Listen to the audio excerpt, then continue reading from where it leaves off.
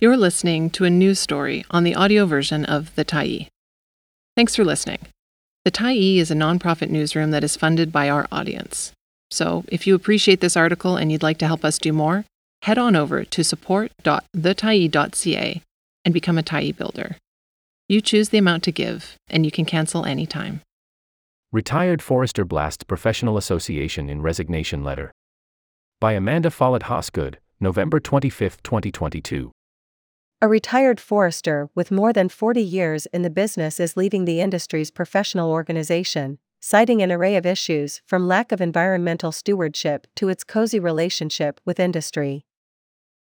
Herb Hammond resigned his membership with the Association of BC Forest Professionals in a 2,000-word letter addressed to its president, Garnet Mira, and ABCFP council members, saying he could no longer remain silent on the degradation and frequent destruction of natural forests as a result of forestry activities. Hammond, who was designated as a retired forest professional until his resignation this week, told the Tyee it was a relief to express his frustrations with the professional organization. After many decades of trying to tolerate, I guess is the right word, the association, it did feel good, he said. For many years, I've tried to address the endemic problems in forestry with the association that I explained in my letter of resignation. But he said the organization would only deal with complaints against individuals, not complaints against what he described as the industry's systemic issues. The part that they could never seem to understand is that it's not a problem of individuals, it's the culture of forestry, he said. In the letter, which was posted online, Hammond outlined in detail the ways he believes the organization has contributed to the many endemic problems that plague the profession. He described a business-as-usual approach to forest management that is contributing to climate change and biodiversity loss, and an annual timber harvest that he said it based on questionable, or no, science. Together with a strong lobby from the timber industry to keep the cut as high as possible for as long as possible, the structure used to calculate timber available results in non-sustainable AACs, annual allowable cuts, Hammond said, referring to the amount of logging the industry is permitted to undertake each year. The ABCFP has an obligation to provide scientifically sound and precautionary models, inventory standards, and forestry methods that protect the broad public interest. This obligation has been shirked to the point that the ABCFP may be viewed as more of an industry lobby group than a professional association that stands up for the well-being of the public. In a statement emailed to the Tyee, ABCFP CEO Christine Jelowitz, who is also a registered forester, said Hammond's letter demonstrates a misunderstanding of ABCFP's mandate, misconstruing it with the role of government. By provincial law, the ABCFP's duty is to regulate the people who practice professional forestry, Jelowitz said. Activities that fall under its jurisdiction include setting education, professional service practice, and competency standards, as well as a code of conduct. Neither the ABCFP nor its registrants have been assigned the duty or authority to set forest management objectives, rates of forest harvest, or other forest management policy concerns raised in Mr. Hammond's letter. That accountability is held by the province of BC or the landowner. According to the association's website, ABCFP is responsible for registering and regulating more than 5,000 professional foresters and forest technologists in BC. Its mandate says that the association protects the public interest by regulating the practice of professional forestry. But Hammond made it clear he doesn't believe the organization is acting in the public interest. In addition to biodiversity loss and carbon emissions, Hammond's letter said BC's forest industry is having an impact on water resources. But he said the ABCFP has been silent about the issues, making it appear that the association is captured by the timber industry and not acting in the public interest. Science supports that old-growth forests provide the best water with the most reliable flows. Climate scientists remind us that with the loss of intact, natural forest cover, water problems will increase as climate change progresses, leading to more floods, droughts, and water shortages, he wrote. BC's harvesting of old-growth forests has become increasingly contentious, with at least 1,200 people arrested at old-growth logging protests on Vancouver Island in recent years. Despite promises by the BC NDP government to defer logging in sensitive areas, recent reporting by the Tyee revealed the regulations, introduced in 2020, were toothless. Judy Thomas is a Prince George-based professional forester and association member who said she read the letter and agreed with most of it.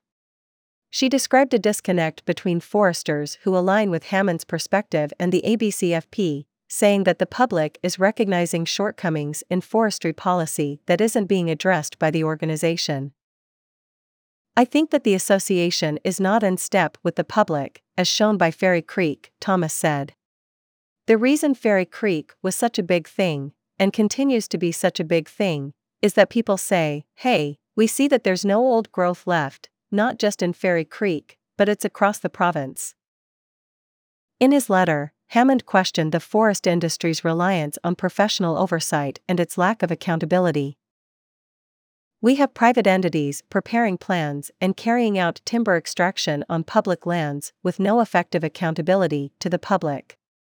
The ABCFP support for professional reliance is a direct conflict with their stated intention to protect the public interest, he said. The public interest is not protected by turning forests over to the discretion of the timber industry. The public interest is protected by ensuring that all forest activities maintain the natural ecological integrity and biodiversity that provide the ecological benefits that the public depends upon.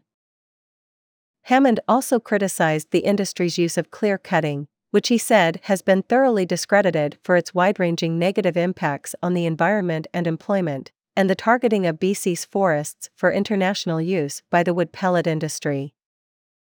While pellets have been marketed as a waste wood product, recent media investigations revealed that old-growth forests are being logged and shipped overseas for pellet production by UK-based Drax Group. The ABCFP is silent about the problems created by the wood pellet industry, despite the fact that creation of wood pellets is not in the best interest of the public, particularly since it increases greenhouse gas production, Hammond said. Hammond also took aim BC's former chief forester Diane Nichols, who left the provincial government earlier this year to take a job with Drax, and the association's failure to initiate a review of what he described as Nichols' unethical actions around expanding wood pellet production before moving to industry. He described a culture of silence on issues relating to the public interest and credibility of forestry professionals. The forests are in trouble. Earth's climate is collapsing. The ABCFP and many of its members are complicit in this trouble, the letter concludes. I no longer wish to be part of an organization that is unable to see the forest for the timber. Michelle Connolly agreed that BC's forestry industry faces a culture crisis. It's something that deterred her from working as a professional forester, despite a UBC Bachelor of Science in Forestry and a master's degree in forest ecology from UNBC. Instead, she founded Conservation North in 2017. The community organization advocates on environmental issues in north-central BC and has called on the provincial government to protect primary forests. Connolly said Hammond's letter resonates. It's a powerful letter delivered in a very measured way, I thought, and a very factual way, she said, adding that she hopes it could nudge the industry in a new direction. I think for the sake of nature in BC, we have to hope that this letter will encourage a complete systemic change in that culture, she said. I think there's a place for forestry expertise now, and I think that place is in second growth forests.